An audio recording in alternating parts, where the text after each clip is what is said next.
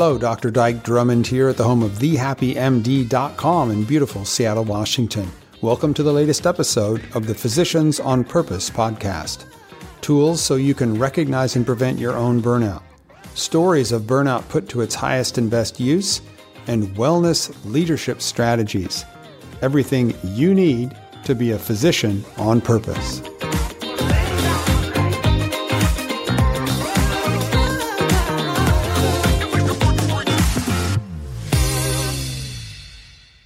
Hey, Dyke Drummond here with the latest edition of the Physicians on Purpose podcast. We have a repeat guest, Dr. Geeta Pensa, MD, who's an emergency room doctor and who is with us on episode number 18.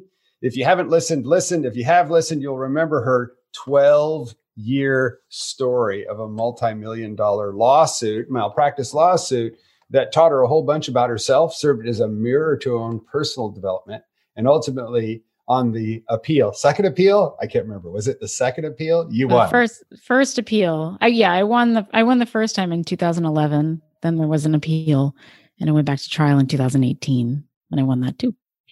And one of the things, if you're listening on audio, if you're on YouTube right now, you can see this. But one of the things that I want to point out about Dr. Pensa and I is, whereas I'm a big old white guy, she is a petite young female brown woman. And so we differ from each other in ways that set us up to have a different experience of the healthcare delivery system, the healthcare education system, life in general, especially in these United States. So one of the things that's gotten a lot of traffic on our LinkedIn page recently is a post that we put up about microaggressions based upon gender and racial bias. And so what I wanted to do is have a conversation with Dr. Pensa about those things, because we come from opposite ends of the spectrum, at least where gender and race and all of that come in American society at this point in time in 2021. And what I'd like to do is just start off with a little story. And if you'll humor me, Dr. Pensa, I told you the story earlier, and I think it's quite instructive. One of the things that I do is I tour the country teaching about how to prevent burnout. And one of the causes of burnout is when you are being discriminated against. And I tell a story to all the big old white guys like me in the audience about how a simple example of gender bias is when a guy asks a female colleague, "Hey, Cheryl, it's Mary's birthday next week. You're going to bring the cake, right?" And if I were to say that to you, Geeta, what would be going through your head if I actually said that to you? Well, a couple of things. It would really depend whether or not I felt like bringing in the cake. Let's put it that way. I've at least reached this place of equanimity where I don't feel like I have to bring in the cake. And if I feel like saying to that person, like, "Why don't you bring in the cake?" I feel like I could probably do that and get away with it.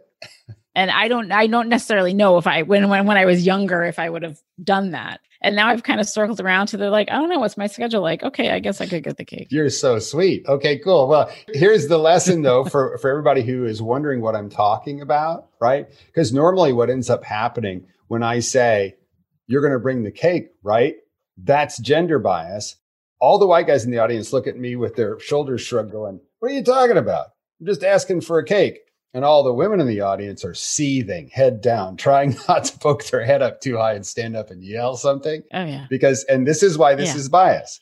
A guy like me only asks the female person in the audience, and they ask the female person in the audience because they're women, and they expect the answer to be yes. I expect it to be yes. Because you're a woman. And what's happening is the woman who says no to that request runs the risk of being labeled with B word. Yes. I mean, honestly, the cake is one thing. The saying no is a whole other thing, because there's a host of, basically women saying no in general. Right. Can I say bitch? It's bitch criteria. Oh, of course. But this particular thing about the cake is very telling, because I don't think that, you're right, I don't think that most men would recognize that as, especially when there's 2 women in the room and 10 men, that selection of "Hey, you woman, will you get the cake?" Or not even will you, you will, won't you? Is I think the way you're bringing the cake, right? You're going to bring it, right? Yeah. So we can talk about this, up and down. I do want to say that I want to frame the context of my perspective as being my own perspective, as being one stop on this spectrum of people's lived experiences in terms of microaggressions. I mean, I know where I am and I know what I've experienced. I also know that it would be far different if I were Black. It would be far different if I were homosexual. It would be far different if I was female and Black and homosexual. So we can have this conversation to the extent that both you and I have these lived experiences, and I do to a degree. But I want to make that caveat because I think that people who are listening, sometimes it's hard to listen to perhaps a white man and someone who's considered, a model minority to have that conversation. Like, do we deserve to have that conversation? So I want to preface it by saying that. But yeah, I have my own lived experience, and it's not going to be different. I mean, it's not going to be the same as other females or people of other races, but I definitely do have a framework within which I address it. Yes. I am going to have other people on to have the same conversation that fit in all the categories you're thinking about. So the next person I'll have this conversation with will be Maisha Claiborne, who is a Black single mom, doctor. One of our coaches lives in Atlanta, does anti-racist training in boardrooms around the country. So we're going to have plenty of conversation there. Fantastic. That's a voice I want to hear. That's awesome. Yeah. I remember when I was in Atlanta for a training a couple of years ago, and we had lunch together because I was in town. As we were doing our pleasantries and parting, she said, "Okay, I got to go over to the other side of the tracks." So I'm sure that Maisha's got plenty to talk about. Yeah. What I want to do is also be inclusive in the pool of people who I talk to about being discriminated against. Because again, I come from a population of a slice of society that typically doesn't get it. Mm-hmm. The people who look like me are the problem. And it's their behavior and their awareness that has to change. And I think it's great that you are doing it as a white male. Big old white guy, big old straight white guy. Yeah, I think that it will, I think it does matter that there are allies that speak to it because, you might get their attention in a way that a diminutive brown female might not. Well, and looping back to our conversation, it doesn't matter any woman who says no and hasn't thought about that conversation about the cake or the cupcakes or the gift or the card or whatever the present is, right? If you haven't thought about it and rehearsed how you might say it in a way that dips underneath the socially accepted radar and gets you out of it scot-free, when you get the B word, it's like the scarlet letter. It doesn't wash off. It's a tattoo on your forehead. Sometimes that can destroy your career, depending on the culture of the organization. Which is very unfortunate. Right. It's like, hang on a second. That's completely unfair. I've watched it happen in organizations before. In that same setting, I was training a bunch of doctors from Indiana, and it was about 100 white doctors, Caucasian doctors, men and women, and one Black guy. One African-American gentleman sitting at the center table. You know those round tables you have in a big conference hall, right? I'm in the front. I've got my lapel microphone on, and I'm doing that piece about the cupcake. And this one Black man raised his hand silently, and the whole room went dead. And all the faces turned towards me, wondering what I was going to do now. And I said, yes. And he stood up and he said, "I hate it when you call me articulate." Everybody had been looking at him. All the eyes turned back to me. Half the shoulders shrugged and said, "What? That's a compliment." They didn't say it, but it was in their eyes. "What? That's a compliment." And it took me about a beat to catch up with him. And what I said it out loud, and I usually leave holes in sentences so people can fill them in. "You only said that about him because he is Black, right? And you don't feel the need to say that about any of your white colleagues." And I still, even after that, there was a whole bunch of eyes up and recognizing, but there were still people in the room who didn't get it. So what I want to do is sort of out some of these examples of microaggressions that people experience every day, every week, that people who look like me might not be familiar with and might not get it. I want to put some of those out there in real time and just ask what it feels like. And if you've been able to rise above that kind of daily paper cuts, how you did it, that kind of stuff.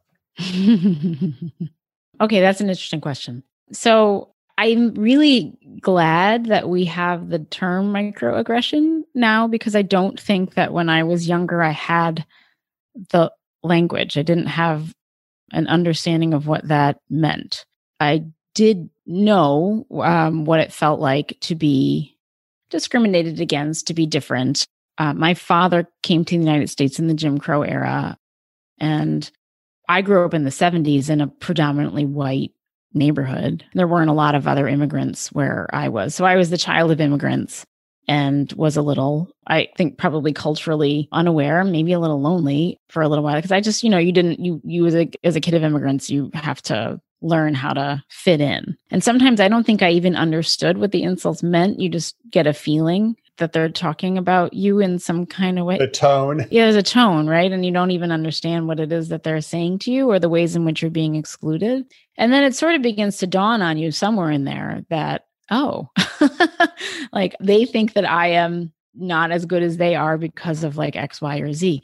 Fortunately for me, I think I was gifted with the degree of perhaps outsized confidence in some ways. And I was raised in a household in which there was a very fierce belief in my abilities, which I don't think everybody has, but was instrumental, I think, in being a female who really legit believed that I could do whatever I wanted to.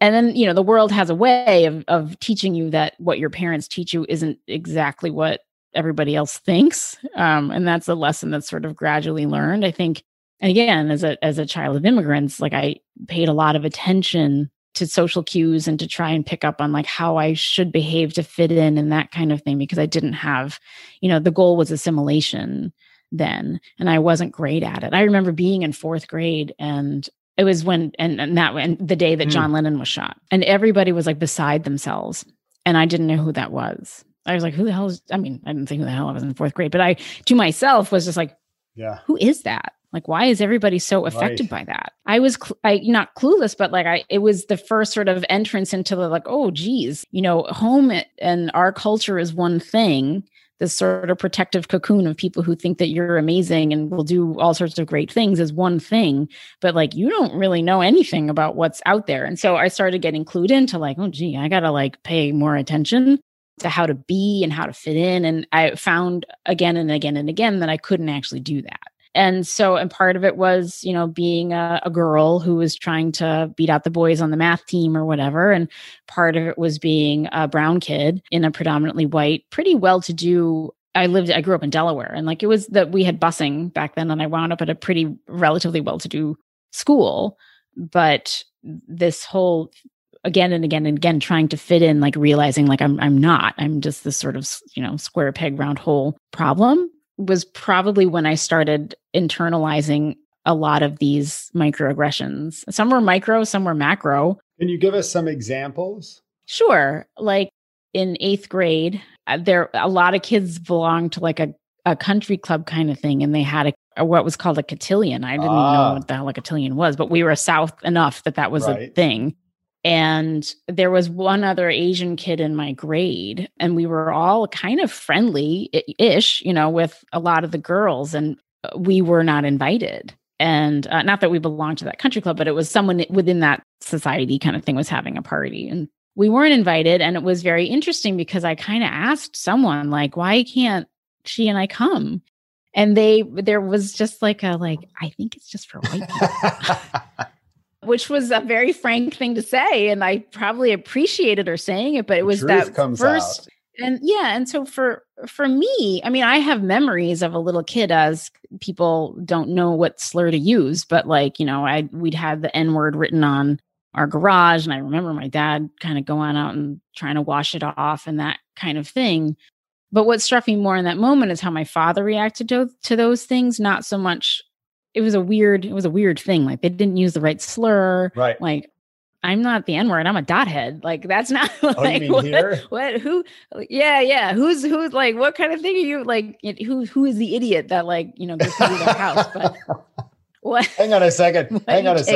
That's a sign of resilience right there. You got the N-word on your garage door and you rode them for not using the right slur. But I'm like, yeah, right. Like what kind of an idiot did this? But right. So so there were things that were overt, and then there were things that were covert. And the covert things were just knowing that always had to work a little harder, you had to behave a little better, you had to be a little nicer.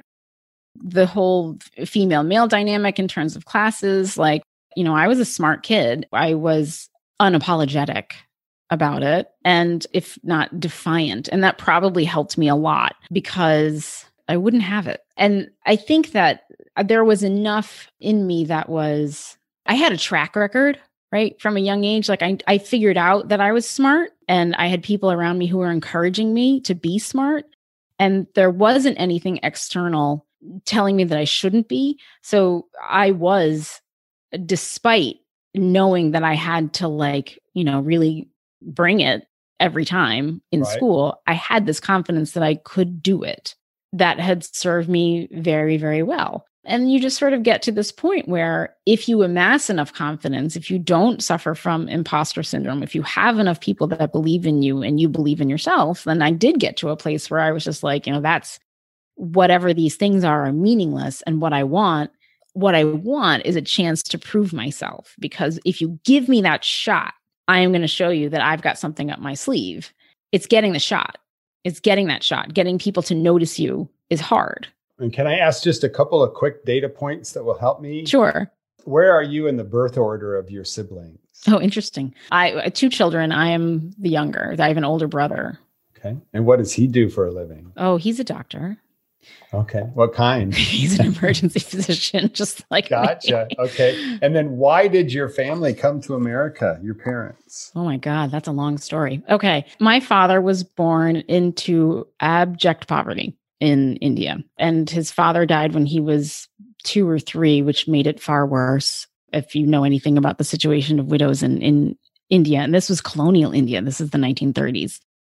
So independence is 1937. He was born in 1931. He just had his 90th birthday in January. So wow, he was essentially rescued by a traveling monk. There was an order of Hindu philosophy, and it's really mostly, it's called the Vedanta Society, that's mostly based around service and social good.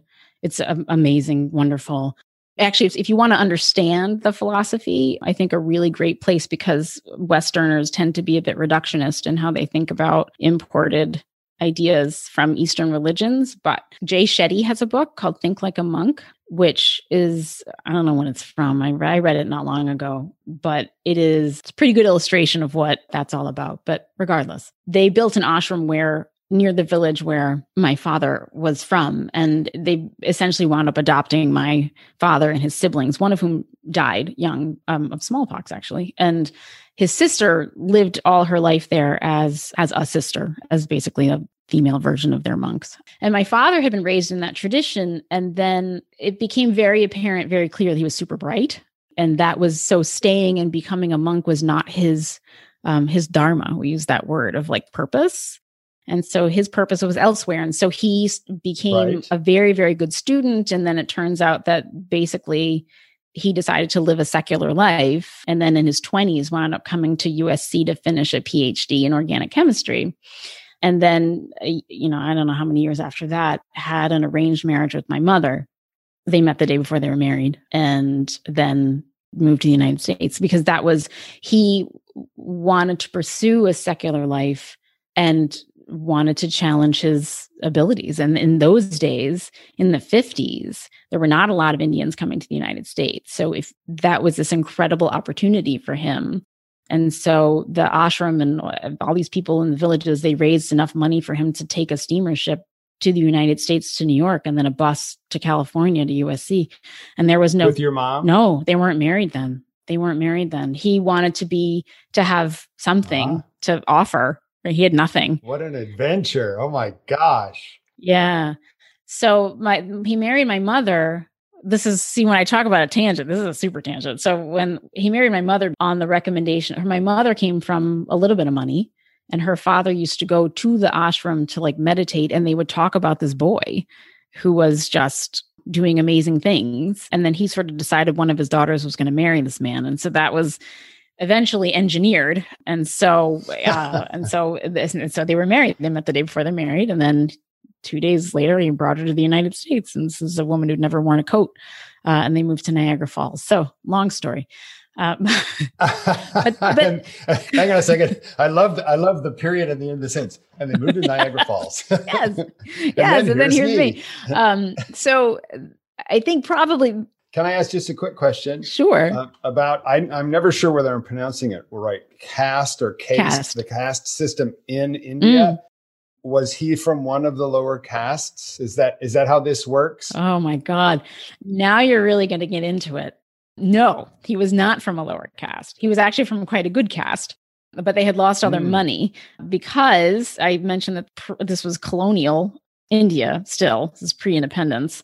So a couple of generations before that, their family and a number of other families had fallen out of favor with the king in the area and had gotten all of their possessions stripped away and just summarily tossed out. So they were living as untouchables, but the caste is something that you hang on to whatever your caste is. It doesn't do you a lot of good if you've got no other possessions. But yeah, a caste, actually, that's a whole, because that brings us back to race, but because that book, Isabel Wickens, was an amazing book. Amazing book. But yes, to answer your question, so otherwise there would not have been an arrangement between my parents. They were right. He couldn't have married her, right? But that made it okay. So he had a label that was enough to get his foot in the door, and of course he came to America. That was what you did then. Of course he had doctor children.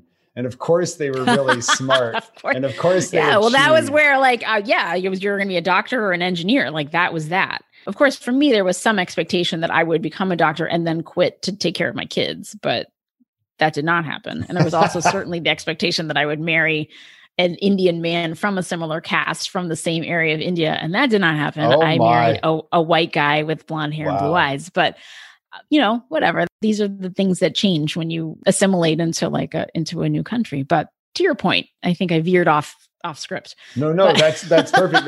Now, again, my story of burnout is 3 generations deep, right? It was my mother's mother who wanted to be a doctor. And in the 1930s, went off to the University of Illinois and came back a teacher. My mother went to the University of Illinois in the 50s, wanted to be a doctor, came back a teacher. And I was the firstborn male grandchild. So I was destined to be a doctor, right? To fill out a 3-generation fantasy in my family. And at the time that I burned out, both my mom and my grandma were dead. And I had been a doctor for 10 years, 35,000 patient visits, 500 deliveries. So many times these things are multi-generational. What I'm so grateful for in your personal history, as I sit here and contemplate it, is that your father has brought into the world such a blessing as a woman like you who says, just give me a shot and I will show you what I can do, which is all he wanted in the beginning, was just give me a shot and I'll show you what I can do. I'll show you what I can do. It makes complete sense. And I'm also very grateful for what often happens, and that is that along your way, and I'm making an assumption, I may be wrong and you can tell me otherwise, but along the way, as you were achieving, as the brown girl who didn't get invited to the cotillion, nobody took you down a notch physically, abused you, attacked you, showed you your place. There was no trauma, no abuse along the way to have slowed your progress through the ranks. No. And I'm very grateful for that, because I understand how that would change things and that would change my outlook. When I mentioned before that I'd had enough, by the time I was really up against any kind of overt sexism, by the time, university, medical school, I had that whole tender period where the flower is trying to bloom, someone could step on it. Nobody did. And I was all right. The microaggressions were there, but I had enough opportunity to grow and strengthen and find my roots and realize who I was and what I was made of. And that doesn't happen for everybody. I'm well aware. So I know the ways in which I have been quite lucky. I cannot say that I had ever, and at any point, until actually litigation, I would say, but I at any point thought I cannot do what I want to do. I will find a way to do it. You can stand in my way. I'm going to find a way around you. Right. That's just what I was that's what I was made of. And it's in a weird way, I think surviving like that was this odd combination of like my father's philosophy and the fact that my mother, they had an arranged marriage. They could not have been more different. And my mother is, I don't know, whatever you get when you cross like a firework and a chili pepper. Like my mom is no monk. And so, and as much as I aspire to be like my father, I have a lot of my mother. And so I don't know, there's a weird thing, but I would not be, I'm sure there could have been an episode that would have squashed it. It just didn't happen until I was old enough to be able to have some sense of self that was strong enough to combat it. I mean, I remember being in medical school and working with older surgeons or whoever, and they were just, I remember in anatomy class, we had this old professor, this is at Penn, who would show like his anatomy slides were like pinup girls with the sciatic nerve drawn through her ass or whatever. It was just, that's the truth, you know? And so I hope I can say ass on here. I'm sorry. But, there you go. You swore twice and I haven't even done it have myself. Sworn twice. Well, that's, they're pretty mild swears. It gets worse. Oh, yeah. But being so comfortable in my own skin, like I knew that he did not think of me well just by how I looked and the fact I don't think he wanted women in his class. I certainly don't think he wanted a brown woman in his class. But thankfully, anatomy is an objective thing that you can study and you can prove like I can do this. Right. And so he was not my boss. He was not anyone that was in any position to keep me from doing anything. And of course, things are different when that's the case. Right. And so you have a totally internalized locus of control. You feel capable of taking on any challenge as long as you're given a level playing field. You've not been squashed, crushed, abused, and you come into the present as a mother of your children, fully capable and realized, despite the fact that I'm sure if we were to slow-mo camera you moving through your workday, that there's plenty of those same microaggressions occurring. But because of everything we've said before, you have learned to be Teflon to it all. Having said that, could you just take a breath and let your awareness float back through the last couple of weeks of your life and specifically your professional life as a physician? Hopefully you've worked a couple shifts in that time frame.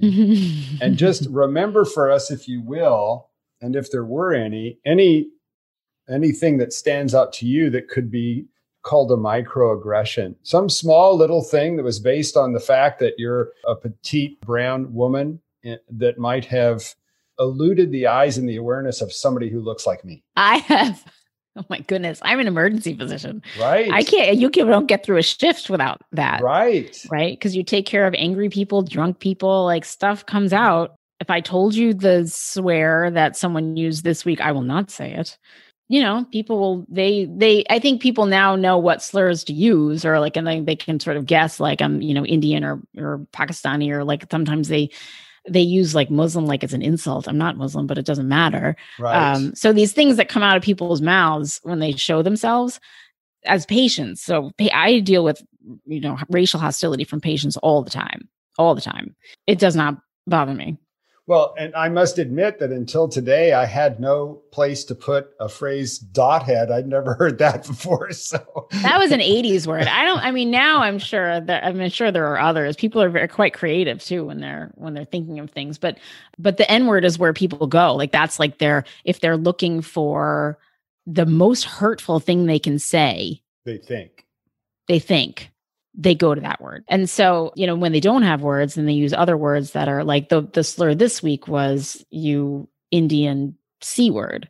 And that was a whole thing. Well, I think that's gender related. It is gender related. It's gender related. It's color, race, all those things in one. It's funny, like the week before, it was someone who this kind of hurt. I guess this did kind of hurt. It was a patient that I had, I don't know how many, it's a repeat visit person. Frequent flyer. Yeah. We're not supposed to use that term anymore. I mean, yeah. Oh, really? I can. No. I'm not an emergency room doc. Yeah. So anyway, it was there who was a high utilizer. An outlier. He was a high utilizer. I had taken care of this. I've been at that particular hospital. I've been there for 20 years. I have seen this man so many times over the years. I have done many, many kind things for him, whether it's like the turkey sandwich or finding him a detox bed or like whatever. Like I always treat this man very, very, very well. And last week something happened and he called me very mean names and associated them with my being a brown person. And just like, he let me have it. And I was just like, oh, after all I've done for you, like that's what you reduce me to? Like, it's just, I'm legit hurt. Like that kind of stung. Ouch. People I don't know, whatever. They're going to, whoever they are. I've had people who wouldn't, speaking of Muslims, I've had Muslim men who would not let me be their doctor. I've taken care of people with, swastikas tattooed on their foreheads and, just people that are disinclined to want you to be their doctor. Disinclined. I like it. And I think part of our education in medicine, at least as it has been, I suspect that things are changing, but I am not of this young gen. You called me young in the beginning, which I very much appreciate, but I graduated, as my daughters say, I graduated from medical school in the late 1900s. I like it. So I'm not that young, but perhaps it's changing. I think part of learning how to be a female non-white person in medicine was learning how to manage that. I think now there is a very rightful expectation that it should not have to be managed. There is a much different bar for what is considered acceptable, which in terms of the recipient of that is maybe a good or a bad thing. It's a good thing for the world. It's a tough thing for the recipient, for the person who's on the receiving end of that. It is a useful skill in some way to learn to be Teflon.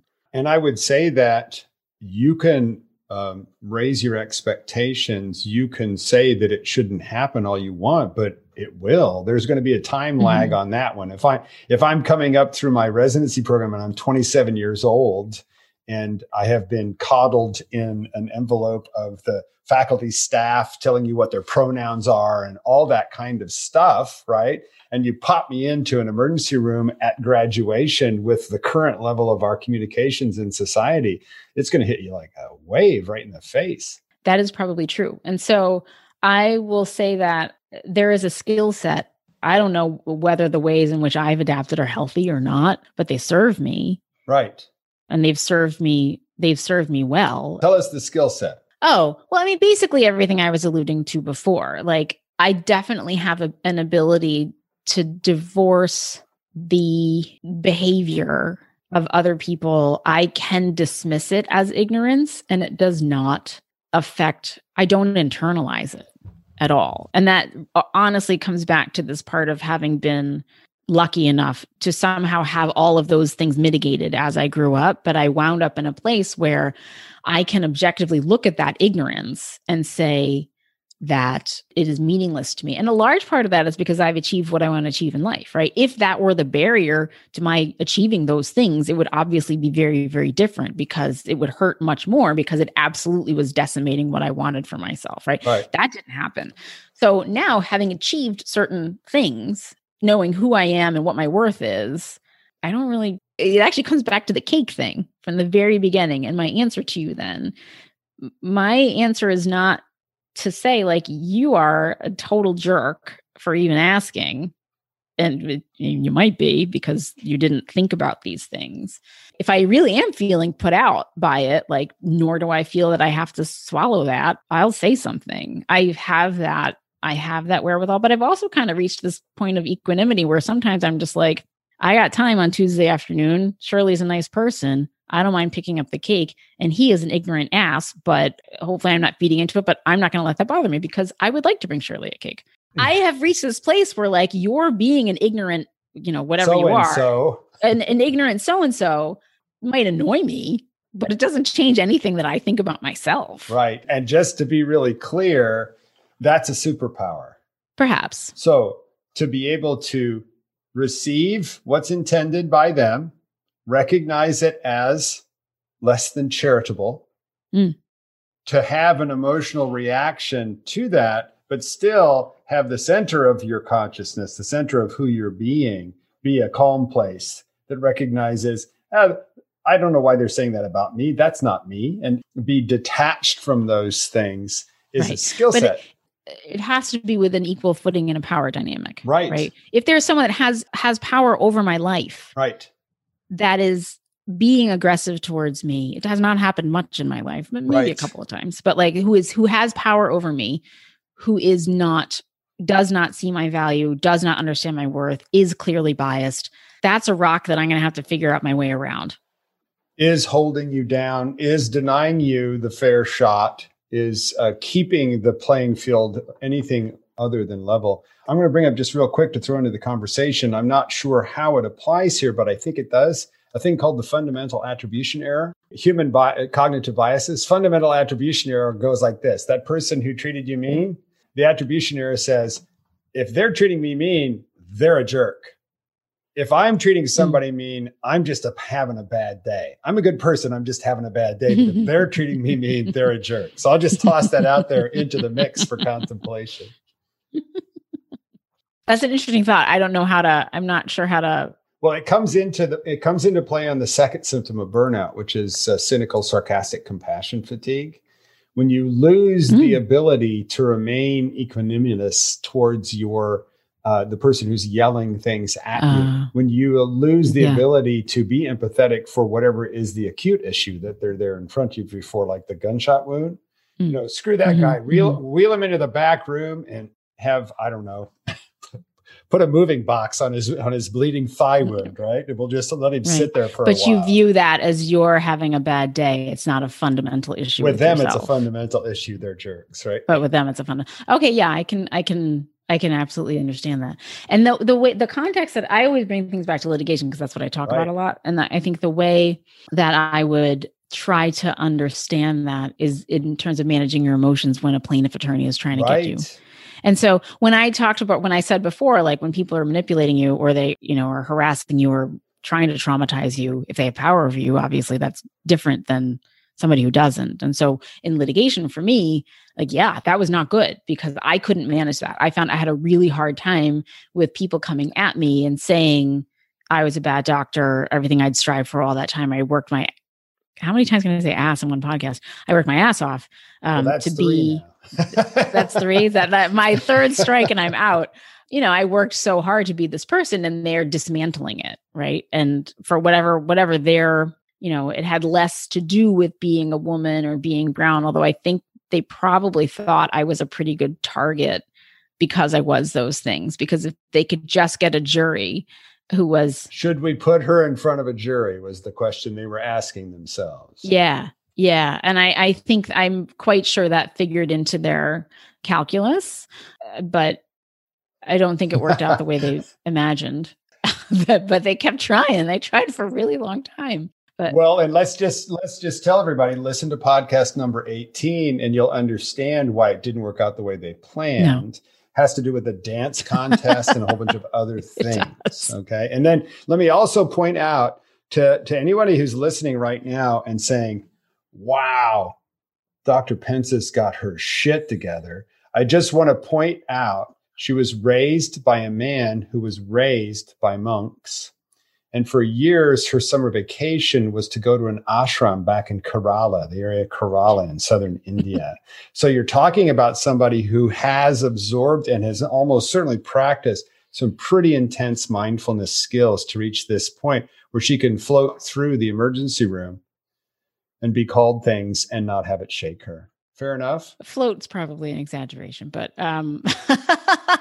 I guess you could. Yes, I'm sure that is part of it. I'm very sure that is part of it. I will say that in episode 18, when we talk about a period of my life which was very difficult in that whole decade where I just I did fall apart. So when you say that these are superpowers, they were not superpowers that worked for everything. I mean, at all times in my life. But I also do think that those skills did come in handy when I finally realized that I needed help and trying to find that place again of feeling, I would never say that I feel bulletproof, but feeling like I can handle things a certain way, yeah, I think a lot of it is rooted in my spiritual upbringing, which was a very column A, column B kind of upbringing. So we can talk about that some other time. Like, what is the Bruce Lee quote? I got to think about it. There is a Bruce Lee quote that's basically like, accept what works, reject what doesn't, and then just make the rest your own.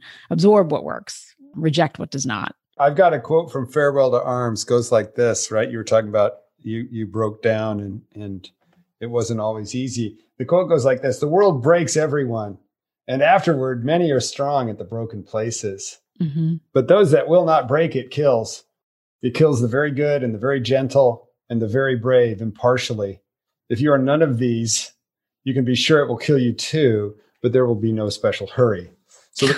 So the world breaks everyone, and afterward many are strong in the broken places. I think that's one of the lessons of burnout, right? When you recover from a point in time when you said, I can't go on like this any longer, and made a change in your life, what you get is superpowers, special awarenesses, wisdom. The challenge for burnout is always that some people don't make the crossing.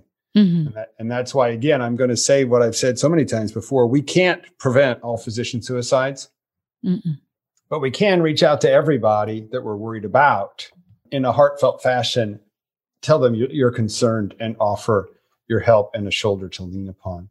I'm happy that you crossed your little chasm during those 12 years of your litigation. And thank you so much. Thank you so much. I'm going to put a bow on this, and we'll come back and talk again sometime in the future. But thank you so much for sharing with us enough about your family history that we understand how you can float through the inevitable microaggressions that we know come your way.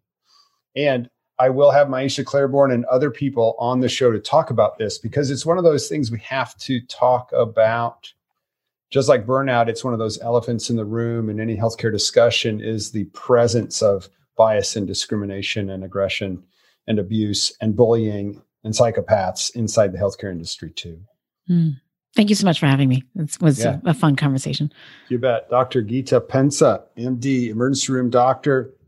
Go see lesson number 18 or podcast number 18, where we talk about her 12-year litigation journey.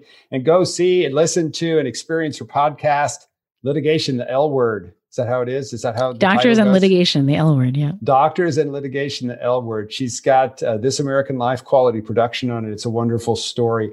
I recommend it highly. Thank you, Geeta. Have a great day. Thank you.